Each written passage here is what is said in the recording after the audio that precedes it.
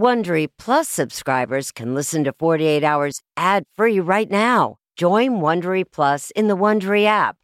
Need more true crime in your life? An Audible membership can solve that. Audible is the ultimate destination for thrilling audio entertainment. As an Audible member, you could choose one title a month to keep from the entire catalog. Don't miss The Serial Killer's Apprentice by Katherine Ramsland and Tracy Ullman. It follows the true story of how Houston's deadliest murder turned a kid into a killer in training. New members can try Audible free for 30 days. Visit audible.com/48 hours or text 48 hours to 500-500. That's audible.com/48 hours or text 48 hours to 500-500 to try Audible free for 30 days. Audible.com/48 hours.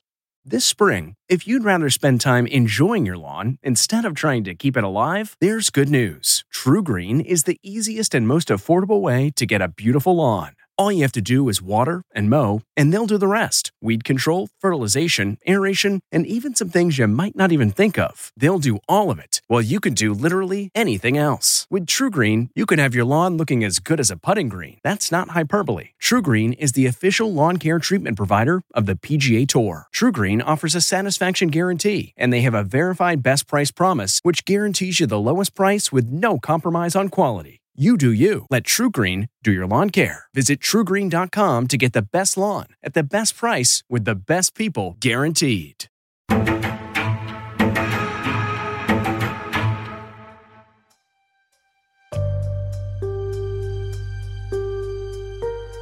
Welcome to Postmortem. I'm your host, Anne-Marie Green, and with me today are CBS News Chief Investigative Correspondent Jim Axelrod and producer Jenna Jackson to discuss Shootout at the Shaughnessy's. Thank you so much for joining us, guys.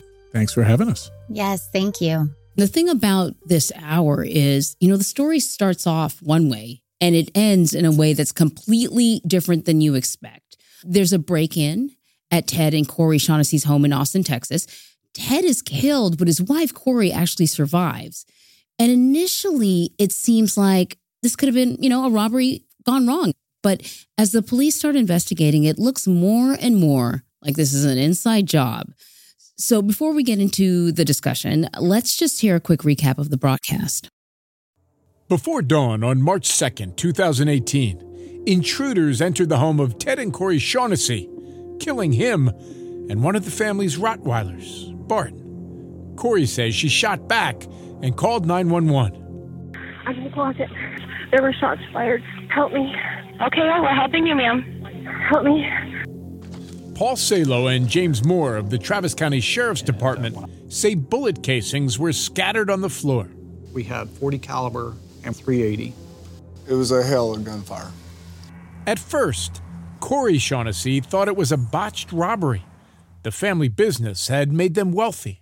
Being a jeweler, you might someday be a target. But Ted Shaughnessy didn't have any known enemies. And then Assistant DA Amy Meredith says it didn't look like a robbery. There were still valuables all over the house. There was nothing stolen. But there was something missing from the Shaughnessy's house. A handgun from a bedroom once belonging to their son, Nick. He and his high school sweetheart, Jackie Edison, rushed to Austin from the home where they were then living 2 hours away. We began discussing the alarm system for the house. Corey says the family only armed the alarm when they were away, though Nick had access to the settings through a phone app. Police suspected he and Jackie were involved in the murder, but in the following days, the couple moved in with Corey. You could have told me aliens landed on the front yard, and I would have believed that before I would have believed that Nicholas and Jackie planned to have us killed. I was incredibly impressed by her. She's an impressive woman. She really is. She had a literal shootout. I feel like part of that even gets missed in all this craziness. She literally had to shoot back at two hitmen who broke in the middle of the night. I can't fathom that. And then hid in the closet when she ran out of bullets. There's so much trauma, She had a good marriage. You go to bed and you've got somebody next to you in the bed who you love. You have a gorgeous home. You have a thriving business. That guy, that husband of yours, is beloved in the community. So as you close your eyes, you're thinking, you know what? This is good. Life's a heavy lift and we're making it happen. You're awakened a few hours later and there is a hail of gunfire in your house and your husband's dead. Like, think about how you have to fold all of that into your reaction. Just that. Just that is traumatic. And then the rest of this craziness unfolds and it's the other person you love most in the world who did this. There was some incredible detective work done here by detectives Paul Salo and James Moore. They discovered these text messages on Nick and Jackie's phones that seem to suggest their involvement in hiring the shooters. But the trail kind of runs cold until Detective Moore spots a small detail on the security video from Nick and Jackie's porch, recorded just 2 days really before the attack. Here's Detective Moore talking with Jim about what he saw on the security video. I see two individuals show up to his front door. Moore says he noticed something about one of the men that made him freeze the video. Something he was wearing. A green Anderson t-shirt. Window company. A window company. This feels like a break, and it only happens because you isolated a frame of the video from the security camera? Yeah. He and Salo drove to the window company where their hard work ran into more good luck. By sheer coincidence, an employee's daughter said she'd actually met the man in the freeze frame. Apparently, he'd only worked there for a few days, 4 years earlier. And this woman still remembered his name. Sergeant, what are the odds of a hit like this on the identity? It was crazy that we got that break. Okay, so that was a lucky break for sure, right? But it's not just luck, because I couldn't even figure out why he zeroed in on that t-shirt. Something about it stuck out to him. Yeah, you know, this is sort of one of the controlling principles of police work, but this case in particular, luck is the residue of design, right? The harder you work, the luckier you get. I mean, you can say luck all day long, but unless Detective Moore is staying on this to the degree he did and kept his behind in the chair in front of the screen and went over and over, they would have missed it. Jim's exactly right. They left no detail unturned and they searched and searched to figure out who this guy was. And thankfully found somebody who remembered him from 4 years earlier, you know? So it's pretty amazing. It still makes my hair stand up in the back of my neck that's how they broke this case. That shirt would not have jumped out at me enough to follow up on it. Yeah. And then once they drive all over the state, you know, that's right. They drove all over the state for like several days in a row to finally figure out which office of this window place someone remembered this guy. Okay, but even let's take it one step further. They managed to find someone who remembered the guy while he was working there for the brief number of hours he was. Yeah. And they remember that?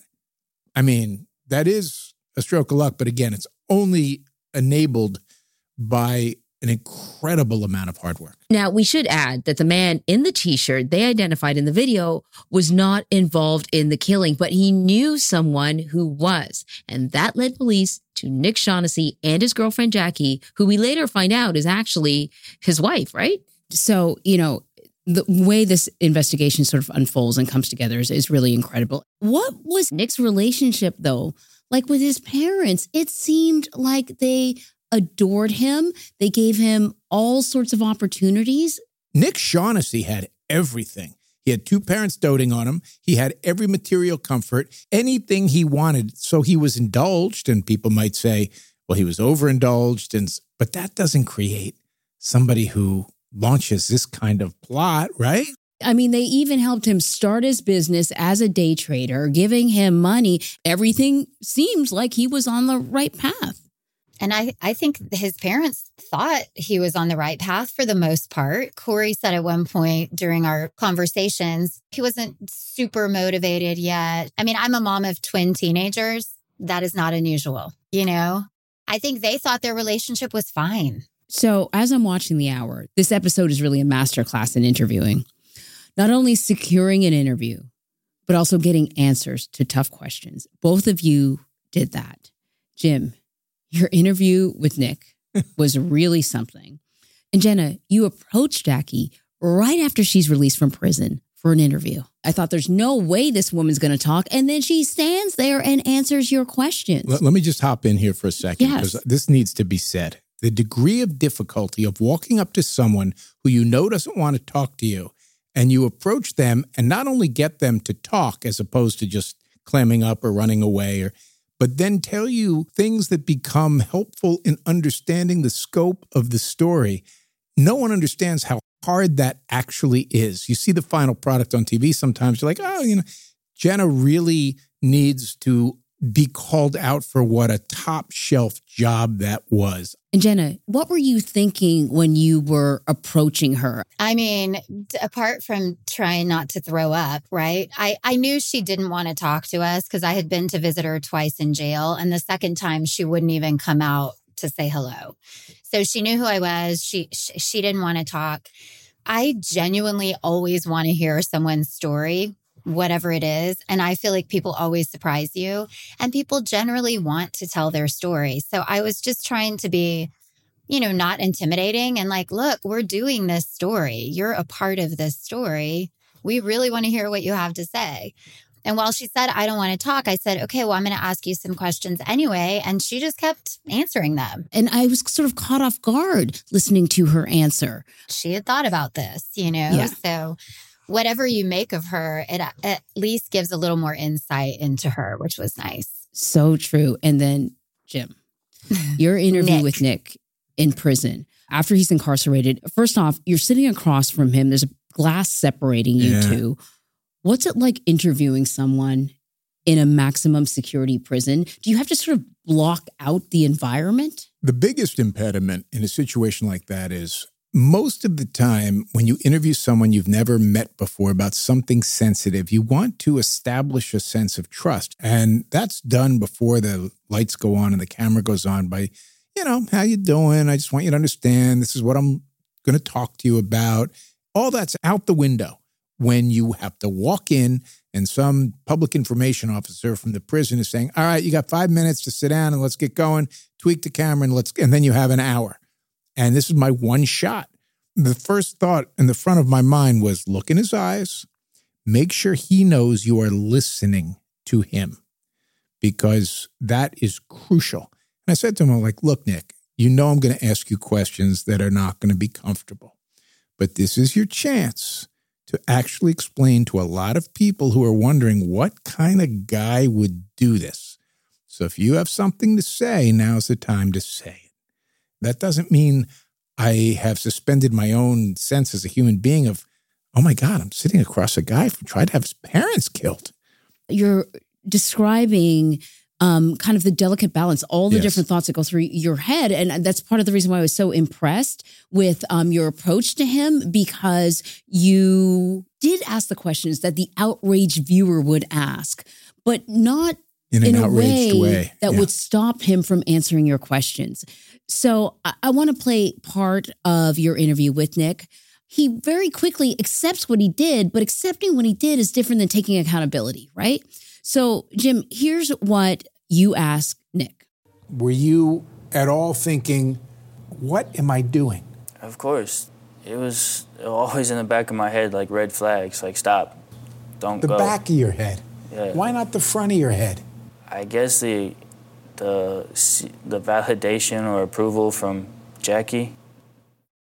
So that's when I was like, there it is. Best moment ever, Jim. Yes, there it is. Because the whole time I'm thinking, geez, he seems, really ready, willing, and able to take responsibility for this. Somebody said to me, and this is the highest compliment I think I've ever received. They said, man, that was disappointed dad vibe. Oh, yeah.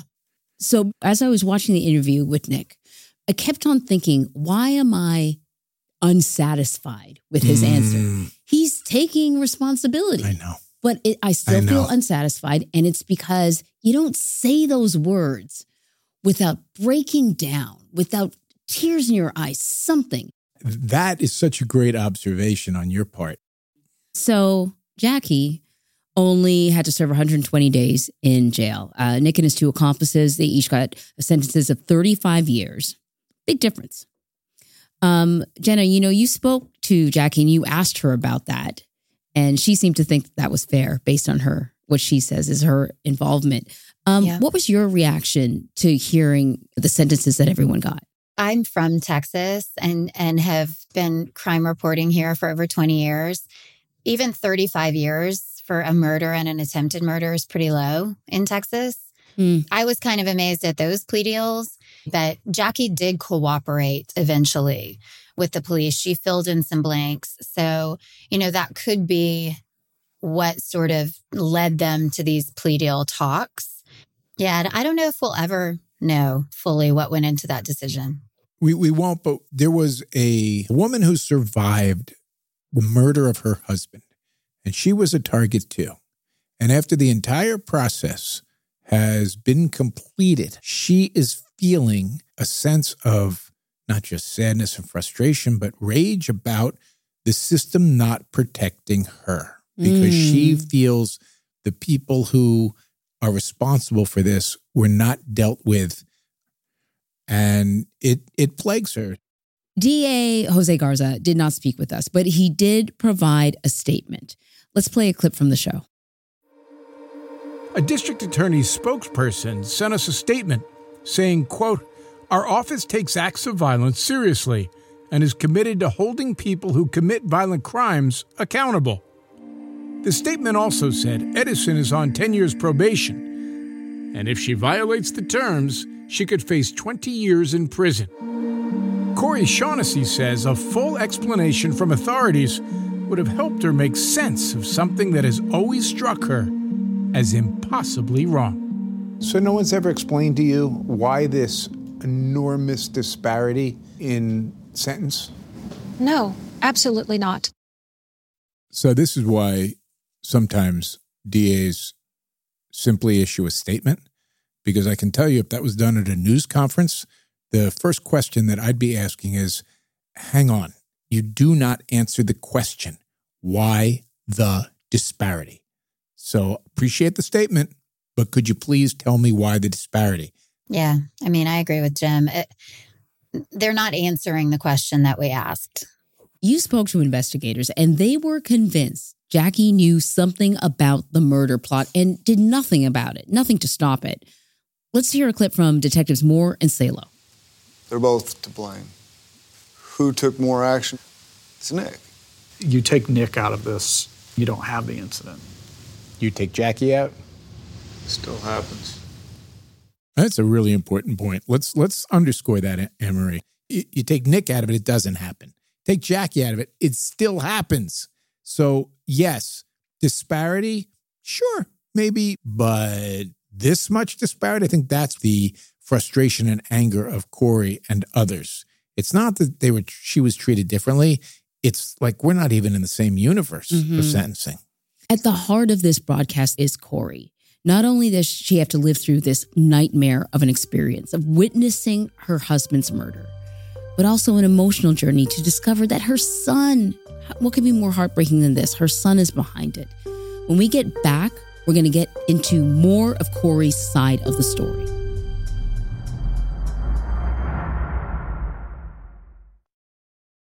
"48 Hours listeners know to always expect the unexpected, including when home appliances break down. An American Home Shield warranty can restore your sense of security. It's simple. When a covered item in your home breaks, contact American Home Shield, and their trusted and qualified pros will fix or replace it. Right now, you could take 20% off. Go to ahs.com/48 to save 20%. That's ahs.com/48 for 20% off any plan.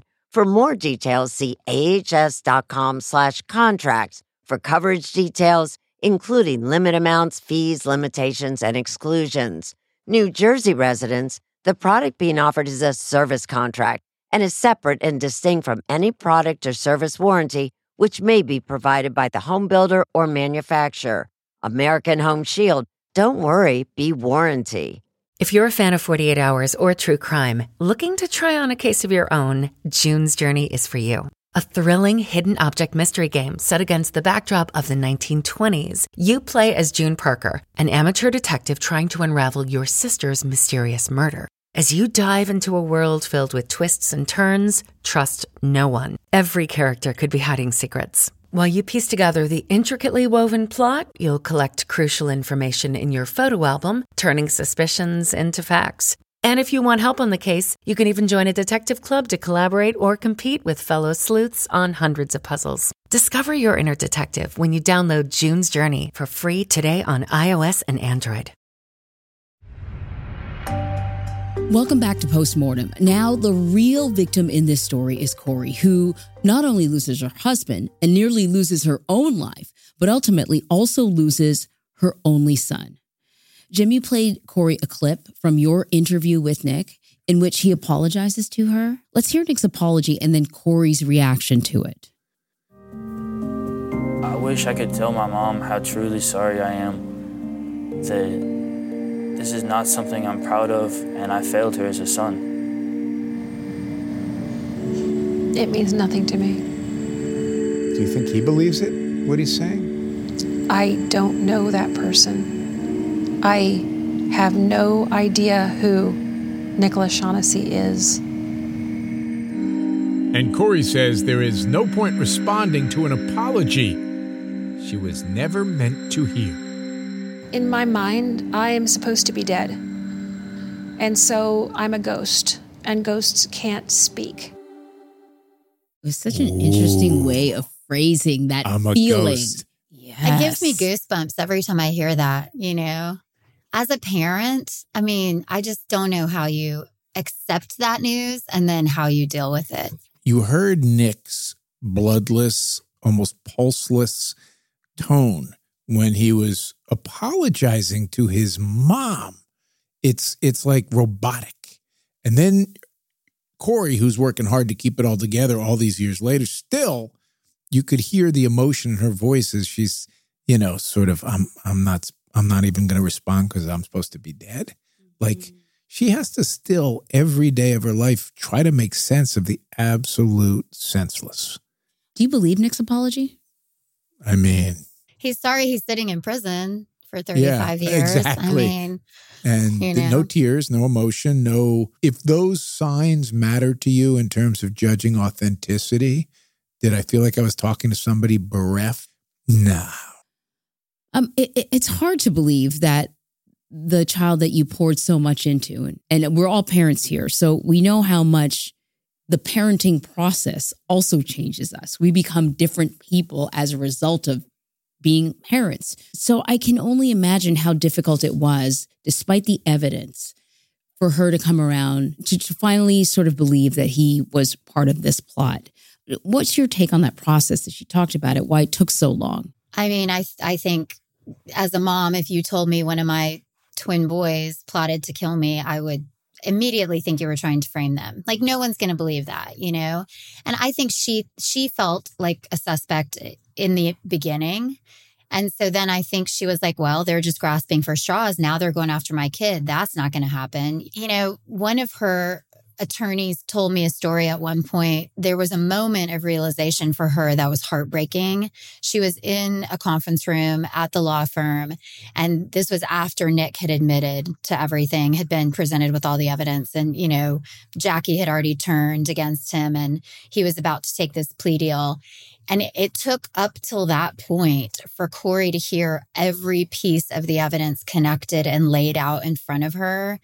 And this attorney said you could see it just wash over her. Oh my God, he really did this. Like, and she had to leave the room because she got so emotional. And then she came back and she was like, okay, like, what's the next step? I thought about this a lot afterward. Like, as in my particular case as a parent, at the end of the day, as you get to be older, really what else matters? Your relationship with your kids, with your family, with what you're going to leave behind. Those are your fingerprints and footprints. And I just kept thinking about Corey. As she gets older, she will not have the luxury of being able to fold in even more, grasp even tighter to her kid. She has to do just the opposite, which is figure out emotionally how she can forget him. Move on. Yeah. So to your point, Jim, when you ask Corey how she feels about her son now, she says something really interesting. I want to play some of that sound. Do you still love your son? I love the person I knew to be my son before this happened. You love that 8-year-old boy racing cars with his dad? Yes. I don't know how you do both. Yeah. Corey's got a life sentence of her own, if you think about it. She's got this uphill emotional climb. I feel for her. I do too. She's in an impossible situation. There's no good answer. And at some point, even if it's the full 35 years from now, her son's going to walk out of prison. So, it makes it even more difficult. You asked about how do you interview Nick in prison. I got to be honest with you. I thought more that was easy in a sense. Like I knew where the lines were. I knew what my objectives and goals were. It was more complicated to sit down with Corey because I had to also establish a safe sort of interview space. I've interviewed murderers before. I've never interviewed somebody whose kids or son and prospective daughter-in-law were plotting to kill her. Like I had never done that before. And I didn't quite know where the lines were or how to get Corey to be able to talk about some of this stuff. But I was much more intimidated trying to get Corey's story out of her than Nick's out of him. Yeah, I totally agree. Lastly, you end the hour with a postscript that reads, as a parole requirement for the next 10 years, Jacqueline Edison must spend the night in jail on the anniversary of Ted Shaughnessy's murder. In your experience reporting true crime, is this unusual? I've never heard of it, Jenna. I've never heard of it. I think it's sort of brilliant. I mean, it is brilliant. It is. However, there are the other 364 nights of the year. That's right. I mean, it still seems like getting off easy compared to her cohorts who are every night in prison. But, I did think it was an interesting thing that was in addition to this probation that I have never heard of before. Well, it was a great hour. Fantastic storytelling, incredible interviewing. Thank you so much for joining us this week. Thanks for having us. Thank you. So join us next Tuesday for another postmortem and watch 48 Hours, Saturdays, 10, 9 Central on CBS and streaming on Paramount+. And if you are liking the show, please rate and review 48 Hours on Apple Podcasts and follow 48 Hours wherever you get your podcasts. And you can also listen ad-free on the Amazon Music and Wondery app or with a 48 Hours Plus subscription on Apple Podcasts. Hey, Prime members, you can listen to the 48 Hours podcast ad-free on Amazon Music. Download the Amazon Music app today. Or you can listen ad-free with Wondery Plus in Apple Podcasts. Before you go, tell us about yourself by completing a short survey at Wondery.com/survey. The Hargan women seemed to have it all. We were blessed. My mom was amazing. But detectives would soon discover inside the house there were the bodies of 2 women. A story of betrayal you would struggle to believe if it wasn't true. I am just praying to God, this is a sick joke. From 48 Hours, this is Blood is Thicker, the Hargan family killings. Listen to Blood is Thicker, the Hargan family killings early and ad-free on the 48 Hours Plus subscription on Apple Podcasts. Take true crime with you on your shirt, mug, or hat with official 48 Hours merchandise at ParamountShop.com. You can take 20% off with code HOURS20. That's 20% off at checkout on all 48 Hours products with code HOURS20 at ParamountShop.com.